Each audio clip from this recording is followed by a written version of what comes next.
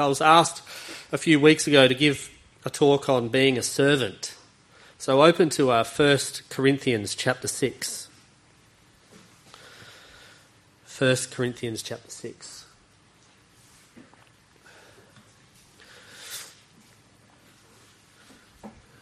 Just to introduce a fundamental aspect. 1 Corinthians chapter 6 and verse 9. And it says, "What? Know ye not that your body is the temple of the Holy Ghost which is in you, which ye have of God, and ye are not your own? For ye are bought with a price, therefore glorify God in your body and in your spirit, which are God's." And it says in chapter 7, "Ye are bought with a price, be not ye servants of men." So this talk is about servants or being a servant. And here, I only just realised recently, we've read this passage a lot to remind everyone that we've been bought with a price, that Jesus Christ paid that price with his death, and we'll dwell on that later. But the aspect here, it says, for ye are bought with a price, purchased. And I was thinking on it before, and we're so far removed from this aspect of people being purchased nowadays. But people were only ever purchased as what? Slaves. Yeah. So you wouldn't buy a person unless you bought them as a slave. Like we buy livestock. People used to be bought and traded like livestock. And so it adds a fair bit of depth to this, that we have been bought for a price. There was a price and we've been purchased. We're no longer our own. Our lives belong to someone else. And it can have quite dramatic, consequences, of this. Even it goes on, our own body is not our own. And I often like to think, well, I didn't make my body, did I? I was born with it and I had to be stuck with it. And I'll do the best I can to look after it, but it's not my body. It's someone else's. And even you glorify in your spirit as well, which are God's. The Holy Spirit's God's. It comes from him. And so we use it, we look after it as best we can as servants to God, because we have been purchased. We are no longer our own. 1 Peter chapter 3. 1 Peter chapter 3 and verse 20.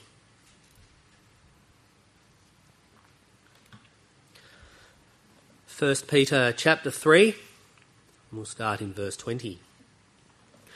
"Which sometime were disobedient, when once the long suffering of God waited in the days of Noah, while the ark was a preparing, wherein few, that is 8 souls, were saved by water. The like figure whereunto even baptism doth also now save us, not the putting away of the filth of the flesh, but the answer of a good conscience toward God, by the resurrection of Jesus Christ, who is gone into heaven and is on the right hand of God, angels and authorities and powers being made subject unto him. For as much then as Christ hath suffered for us in the flesh, arm yourselves likewise with the same mind. For he that hath suffered in the flesh hath ceased from sin, that he no longer should live the rest of his time in the flesh to the lusts of men, but to the will of God." So not our own will, but the will of God, because we're being purchased with a price. But the wording there in verse 1 of chapter 4, "for as much then," it kind of lends it as if it flows on nicely from that bit about Noah and the flood and so forth. So that's why I read it, of course. But what I wanted to bring out here in the brackets in verse 21, it says, "Not the putting away of the filth of the flesh, but the answer of a good conscience toward God." And so we've all been baptised, and we look forward to more people being baptised. that indeed we understand that we still drag this filth of the flesh through this life here on earth, as it will be with everyone. But there's the answer of a good conscience toward God. So when we were baptised, we had a good conscience toward God and did it because he asked us to do it. So the aspect there is we did it then. So why is it that we, further down the track, we decide to do things our own way and we follow the things of the flesh instead of the spirit? So the idea is for us to have a continual good conscience toward God, to do his own will and not our will. We did it when we were baptised. God said, do it. Jesus did it. Okay, I'll do it. And it's that attitude that we try to encourage in people. It's like, okay, what have I got to lose? What's the worst that can happen is you get wet. Well, the best that can happen is that, hey, you get your sins forgiven. And so that attitude is like, yeah, no worries, I'll do it because God asked me to do it. In a way, we should continue with that attitude. I've been bought with a price. God asked me to do it.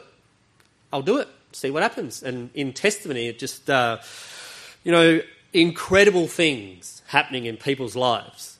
And to get the victory over that, God first. Ding! God asked me to do it. I'll do it. Too often we complicate it, don't we? So we will go to Acts chapter 2, again in this line of the answer of a good conscience toward God. And so Acts chapter 2 and verse 1. And we know it well, and a very good reason we know it well. So even when we speak to people that have never heard of the gospel, we hone in on these verses. So Acts chapter 2, and we'll start in verse 1. And when the day of Pentecost was fully come, they were all with one accord in one place. And suddenly there came a sound from heaven as of a rushing mighty wind, and it filled all the house where they were sitting. And there appeared unto them cloven tongues like as of fire, and it sat upon each of them. And they were all filled with the Holy Ghost, and began to speak with other tongues as the Spirit gave them utterance. And then we'll go down to verse 12. And the people watching, and they were all amazed, and were in doubt, saying one to another, what meaneth this? Others mocking said, these men are full of new wine. So they see this incredible thing. People are confused. I don't know what's going on. They must be drunk. They're trying to bring some understanding on this thing. And they must be drunk. I don't know. It's very confusing. And as we know, Peter stood up, full of the Holy Ghost, inspired by the Holy Ghost, and was able to explain it. We won't read it all, but we'll read toward the end in verse 36. Peter says, therefore let all the house of Israel know assuredly that God hath made that same Jesus whom ye have crucified, both Lord and Christ. Now when they heard this, they were pricked in their heart, and said unto Peter and to the rest of the apostles, men and brethren, what shall we do? What a response. It's like, oh, yes, he's right. We're in the crowd saying, crucify Jesus. Ye have crucified this man. What do we do? Okay, I want to be a servant of the living God. What do I do? Verse 38, then Peter said unto them, repent, be baptized, every one of you, in the name of Jesus Christ, for the remission of sins, and you shall receive the gift of the Holy Ghost. So in the same way, it's like, what do I do to be right with God? That attitude, that good conscience toward God, being a servant to his will, following his commandments, and we put that into practice and we saw a result. But this here was a good response by the general public. You can read down further, 3,000 people were baptised. And so they were told, this Jesus Christ whom ye crucified. And in all humility they said, well, what do we do? And 3,000 got baptised. Go to Acts chapter 4.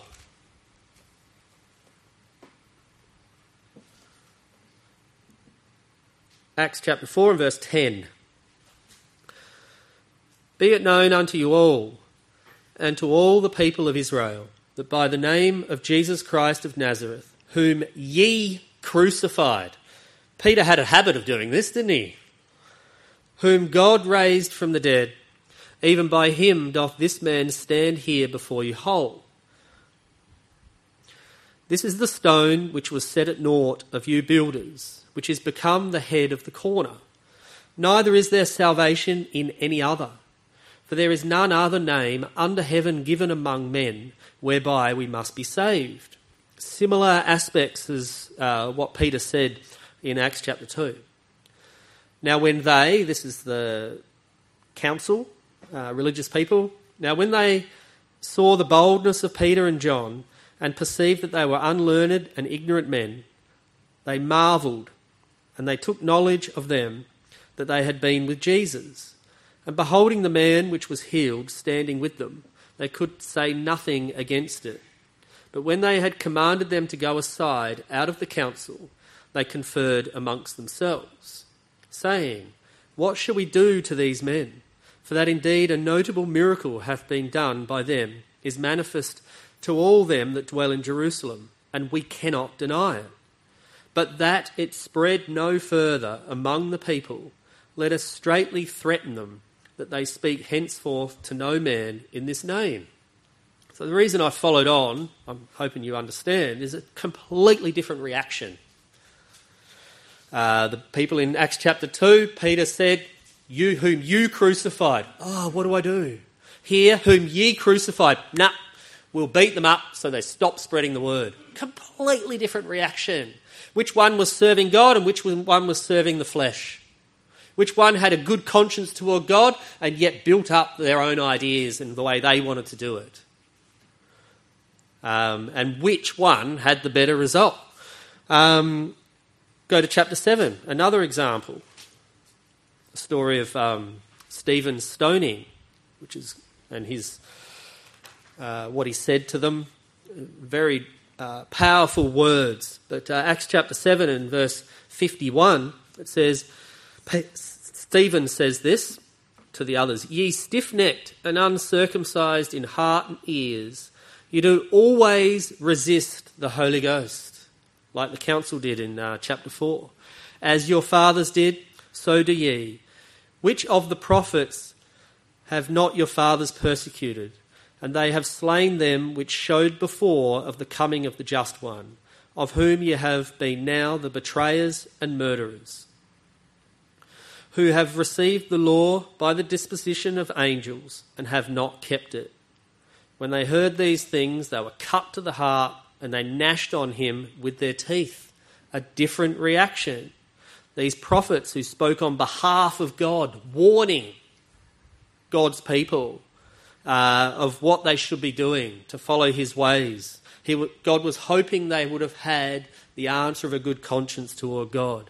And even now, when Stephen is saying these things, their reaction is, no, I'm doing it my way. Verse 57, Then they cried out with a loud voice and stopped their ears and ran upon him with one accord and cast him out of the city and stoned him. And the witnesses laid down their clothes at the young man's feet, whose name was Saul. And Saul ended up being converted, and amazing. So this reaction to God's instructions was not the right reaction. We'd rather have that attitude that was in chapter 2. And we had that to start off with. That's why we got on our knees and prayed for the Holy Spirit. And the Lord answered and we spoke in tongues. Let us continue to have that attitude of a servant as we lead through our lives. 1 Samuel chapter 15. 1 Samuel chapter 15 and verse 22.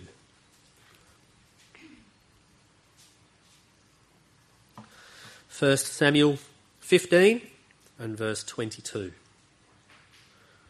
And Samuel said, this is to King Saul, Hath the Lord as great delight in burnt offerings and sacrifices, as in obeying the voice of the Lord?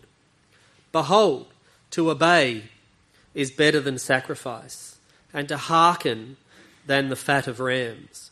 For rebellion is as the sin of witchcraft, and stubbornness is as iniquity and idolatry.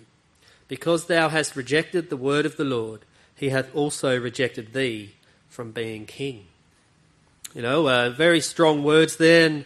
And we know that those words as well, that to obey is better than sacrifice, to hearken unto his word than the fat of rams. People can do so many things and give up so many things in their own strength because they think it's for God. But God would rather we obeyed him. And we've got a book here that gives us his commandments. And as servants always have to follow the commandments of their master. Otherwise, there's a consequence. So we have this book here. We've got the Spirit in us to help us read these commandments. God would rather us obey what's here than coming up with our own ideas. I'm going to do this for the Lord. And I've said before that sometimes we can twist things around. Oh, yeah, I'm doing it for the Lord. And I've been caught out as well. I mean, I've been here for quite a few years now. 17 years in Bunbury now. So you've seen me do things in my own strength. Yep, I'm going to do this. This must be of the Lord, but it wasn't. So he just wants obedience as a servant to a master. But then these words like rebellion is the sin of witchcraft. What's witchcraft? It's like potions, and you're just delving into other spiritual stuff and magic and all these things, like deception as well. That's what rebellion is. And being stubborn, like, nope, I'm not going to listen to God's commandments, I'm going to do it my way. It's like idolatry. You're worshipping idols there. This is what it's the analogy is, but God's encouraging us to continue to be his servants because we will get a good result. And that was so good to hear the testimonies today, all three of them. You get good results if you're his servant and not your own. Matthew chapter 7.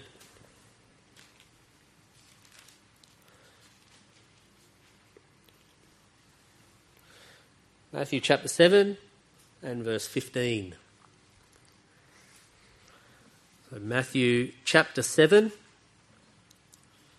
verse 15. Beware of false prophets which come to you in sheep's clothing, but inwardly they are ravening wolves. So false prophets, what are they? They're people who claim to speak on behalf of God, because that's what a prophet is. They speak on behalf of God. And so a false prophet is someone who claims to speak on behalf of God, but really they're not. They're in there to break things up and mislead. Verse 16, you shall know them by their fruits. Do men gather grapes of thorns or figs of thistles? Even so every good tree bringeth forth good fruit, but a corrupt tree bringeth forth evil fruit. A good tree cannot bring forth evil fruit, right? So it's impossible for a good tree to bring forth evil fruit. Neither can a corrupt tree bring forth good fruit. Same thing. Every tree that bringeth not forth good fruit is hewn down and cast into the fire. Wherefore by their fruits ye shall know them. Not every one that saith unto me, Lord, Lord, shall enter into the kingdom of heaven, but he that doeth the will of my Father which is in heaven. Many will say to me in that day, Lord, Lord, have we not prophesied in thy name, and in thy name have cast out devils, and in thy name done many wonderful works? And then will I profess unto them, I never knew you. Depart from me, ye that work iniquity. Therefore whosoever heareth these sayings of mine, and doeth them, it's an active thing. It's an adjective. Just like if you love him, you will follow his commandments. It's a doing word. Love is a doing word. Just we hear the sayings and we go and do them. I will liken him unto a wise man which built his house upon a rock. And the rain descended, and the floods came, and the winds blew, and beat upon that house, and it fell not, for it was founded upon a rock. And every one that heareth these sayings of mine and doeth them not shall be likened unto a foolish man which built his house upon the sand. And the rain descended, floods came, winds blew, and beat upon that house, and it fell, and great was the fall of it. Great little parables here, that Jesus Christ is our rock. We've got the Word. You know, it says that Jesus was the Word that became flesh, so we can read the Word, follow his sayings instead of reading them and going off and doing your own thing, but reading them and like, oh, how do I put this into practice? How do I do this? How do I be a servant of the living God, of my true master? It says in chapter 6, you cannot serve two masters. So choose your true master who wants good things for us. Because this is the other thing, is the word slavery is, I mean, it's horrible. It's a horrible thing. The whole aspect of slavery is abominable. And you look through history, the horrible things that have been done to people.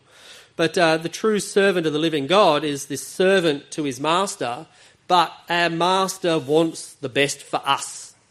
It's a good thing to be a servant to him. And then our house will stand. The floods will come. There'll be all sorts of things that will happen in our lives as we do his work, but it'll stay put. And that's what we want. We want to be strong and stay still there. Our house is in order. And we see great blessings. And also what happens is, you know, it started out about the false prophets. You can start looking for the fruit to see if it is of God or not of God, trying the spirits, all those things, so that you can find out whether it's a false prophet or a true prophet of God. And praise the Lord that here in the Revival Fellowship we have systems in place that help us. And even I've seen, like the Lord helps us. I've seen people just come by closely. I'm like, whoa, the Lord saved this little flock. I remember once, I don't know why I did it, but someone just rocked up who wasn't meant to rock up. I'd already spoken to him about that. But he rocked up and we're having a chat, and then for some reason we ended up walking out to his car. I didn't even have intention of walking, like telling him to go away, but we're walking out to the car. The Lord was protecting this little flock here from someone who wasn't meant to be here. The Lord was on our side. He cares for us so much. He's got a vested interest. And it's just so wonderful that we can rely on him for that instead of worrying.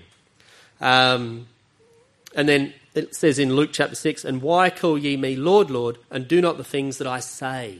So let us say, call him Lord, Lord, which is good. We call him Lord, Lord. He's our Lord and Saviour. And let us do things that he says. Revelation chapter 2, verse 1.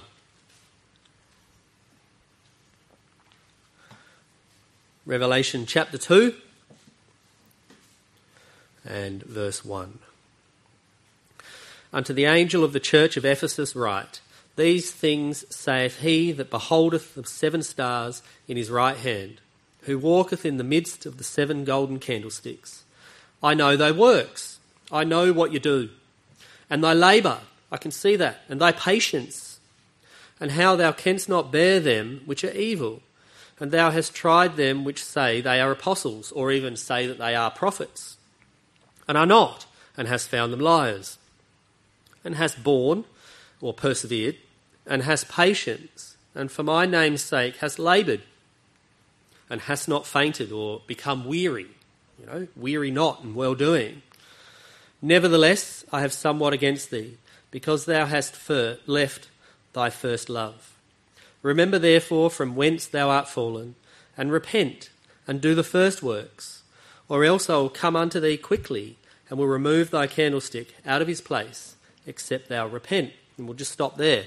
So this aspect of people following the things of the Lord, the works, the labour, the patience, you know, and even the discernment, the judgment is in line with the Lord's. And then things are going well, and then there might be a tendency for some to kind of think, oh yeah, I'm getting a bit weary, as it says there.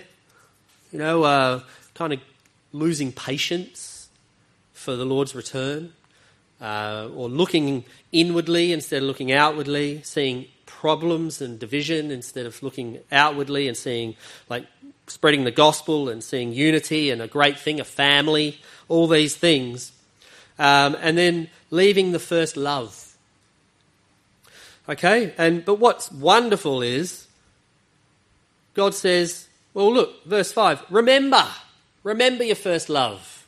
You know, it's never all lost. You know, open your eyes, stand up, open your ears, remember your first love.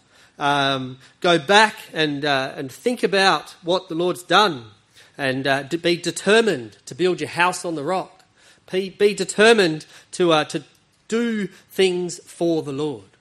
Follow his commandments. And there are many even in the New Testament commandments there. On Wednesday I spoke a bit about that as well. So that then, when he returns, that indeed our candlestick will be remained in its place. Galatians chapter 3.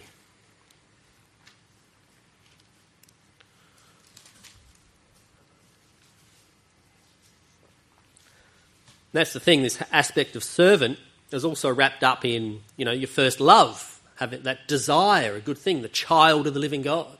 There are aspects like that. The church is like the bride, and we are all like his children, and yet servants. And there's love there as well, a desire to be his servant. Galatians chapter 3, verse 1. O foolish Galatians, who hath bewitched you, that you should not obey the truth, before whose eyes Jesus Christ hath been evidently set forth, crucified among you? They've been witnesses of these things, these powerful things. This only would I learn of you, received ye the Spirit by the works of the law, or by the hearing of faith? Are ye so foolish? Having begun in the Spirit, are ye now made perfect by the flesh? Okay?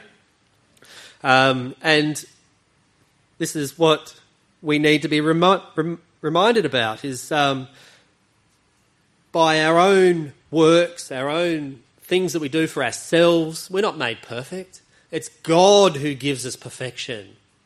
And so Paul here is trying to encourage the Galatians, well, look, go back to that powerful moment when you received the Spirit through humility and calling unto God. You didn't receive the Holy Spirit through doing all these things that you thought were for God. It was God who gave it to you. God gives wonderful things to us, sets us free. See, that's the other thing. Funny. We're servants and yet we're free because our master is God and not the world. So it's a bizarre contradiction, it seems. But it's true. In the kingdom of God, he makes it possible, and we understand that. And it's through the power of the Holy Spirit, through being subject unto God himself, Jesus Christ, that indeed we can be made perfect that way, not our own works. And that's actually a relief. Praise the Lord for that. We don't need to struggle. We don't need to work hard. We don't need to think of new things that we must do. We just need to be humble. But I suppose really it can be difficult when the Lord asks us to seek him first, but, oh no, that's not going to work. No, I can't see that working. I think I have to do this. That's when it can be difficult for us to switch off and say, nope, wait a minute, seek ye first the kingdom of God and all these things will be added. That's faith. And that's why it's so good to pray. Pray every day, of course, but putting in that extra prayer yesterday, fasting, building up the faith, knowing that if we put him first and we serve him, instead of thinking, nah, there's no way that can work. How can that work? All I'm doing is praying to the Lord, going to meetings, outreaching, reading the Word. How's that going to create something that's tangible here? Well, it turns out that's experience. And it works. But then it's also the faith and obedience to God. Romans chapter 12. Romans chapter 12, verse 1. I really like this. puts things into perspective for us. Romans chapter 12 and verse 1. I beseech you, therefore, brethren, by the mercies of God, that you present your bodies a living sacrifice, holy, acceptable unto God, which is your reasonable service. And be not conformed to this world, but be ye transformed by the renewing of your mind. And that's an interesting thing, your mind being renewed, a new mindset, that you may prove what is that good and acceptable and perfect will of God. Will be evidence here on earth of the perfect will of God. And that's our testimony, evidence. People stand here giving their testimony, all I could do was put the Lord first. It's proof, the perfect will of God. For I say, through the grace given unto me, to every man that is among you, not to think of himself more highly than he ought to think, but to think soberly, according as God hath dealt to every man the measure of faith. You know, sober thinking. It's like, it's all about the Lord. It's the Lord done that. The glory is certainly not to me. But verse 1, it says, this is your reasonable service. And I like that as well. That's comforting. It means, as being servants to God, God sees that as being reasonable, i.e. it is not unreasonable. You know, we work because we have to, and we are servants in a way to our bosses. And sometimes they may ask us to do things that seem a bit unreasonable. Not morally, but I know in my work, the principles that I've been taught and based on what I see that work in an engineering perspective, I've had bosses asking me to do things that I know aren't going to work. It was unreasonable, but I did it. Went down that path because he asked me to do it. The things that the Lord's asking us to do are not unreasonable. That's reasonable. I'll do that. Answer of a good conscience toward God. Fair enough. I'll do that thing. He's asked me to follow his ways, and it's quite reasonable. It's not too much. James chapter 4. James chapter 4.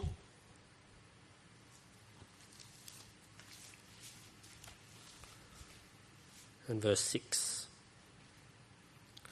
James chapter 4 and verse 6. But he giveth more grace, wherefore he saith, God resisteth the proud, but giveth grace to the humble. Submit yourselves therefore to God, resist the devil, and he'll flee from you. Draw nigh to God, and he'll draw nigh to you. There's always a consequence of us doing things for the Lord. We draw nigh to him, he'll draw nigh to us. It's never in vain. Cleanse your hands, ye sinners, and purify your hearts, ye double-minded. Be afflicted and mourn, like humbled, allowing yourself to be humbled and weep. Let your laughter be turned to mourning, like a realisation that, hey, I need the Lord. I need to, I suppose in the words of Revelation, need to turn back to him and go back to, as it says in Galatians, in Revelation, the first love. Go back to that first love. And your joy to heaviness. Verse 10. Humble yourselves in the sight of the Lord, and he shall lift you up. So again, a consequence. So you draw nigh to God, he'll draw nigh to us. If we humble ourselves in the sight of the Lord, he'll lift us up, not ourselves. And lift us up in ways that we wouldn't even comprehend, with solutions, real solutions. It also says in 1 Peter chapter 5, humble yourselves therefore under the mighty hand of God, that he may exalt you in due time. You know, very encouraging. He will exalt us in due time. Jeremiah 31. Wonderful prophecy, but I wanted to kind of bring out another aspect in line with some of the scriptures we've been reading thus far. Jeremiah 31 and verse 31.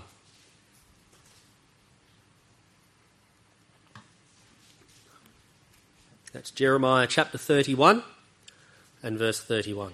Behold, the days come, saith the Lord, that I will make a new covenant with the house of Israel and with the house of Judah, not according to the covenant that I made with their fathers in the day that I took them by the hand to bring them out of the land of Egypt, which my covenant they break, although I was a husband unto them, saith the Lord. But this shall be the covenant that I will make with the house of Israel. After those days, saith the Lord, I'll put my law into their inward parts, and write it in their hearts, and I'll be their God, and they shall be my people. And they shall teach no more every man his neighbour, and every man his brother, saying, Know the Lord. For they shall all know me, from the least of them unto the greatest of them, saith the Lord. For I will forgive their iniquity, and I'll remember their sin no more. So that's amazing prophecy we understand now. Jeremiah may not have even fully understood how this was going to happen. But being filled with the Holy Spirit, speaking in tongues, it gives us this understanding as we read the word as well. That desire to delve into these things puts the law into our inward parts. The law, i.e. The will of God. And this here is in us. We have this in us. We are the embodiment of this prophecy today. So let us continue to draw upon the law that's in our inward parts. It says here that he'll be our God and we shall be his people, and they shall teach no more every man his neighbour and every man his brother, saying, Know the Lord, for they all shall know me, from the least of them. We know him, know his ways, know his will. So let us continue to remember that we know it. Okay? Instead of thinking of other things that we think might be better. And we're all subject to it. As I've said, we drag this flesh through this life. We have wax and wane in strength. Sometimes, we're switched on. Other times, things are going on and we're kind of drawing on the flesh a bit. It's just our life. It's the way we are. So here today, encouraging us to remember we're servants to a great master, a benevolent master, and that he has put a knowledge in us. So let us not crush it or cover it or hide it. We've got a great thing in us already. Okay, penultimate scripture, Proverbs chapter 9.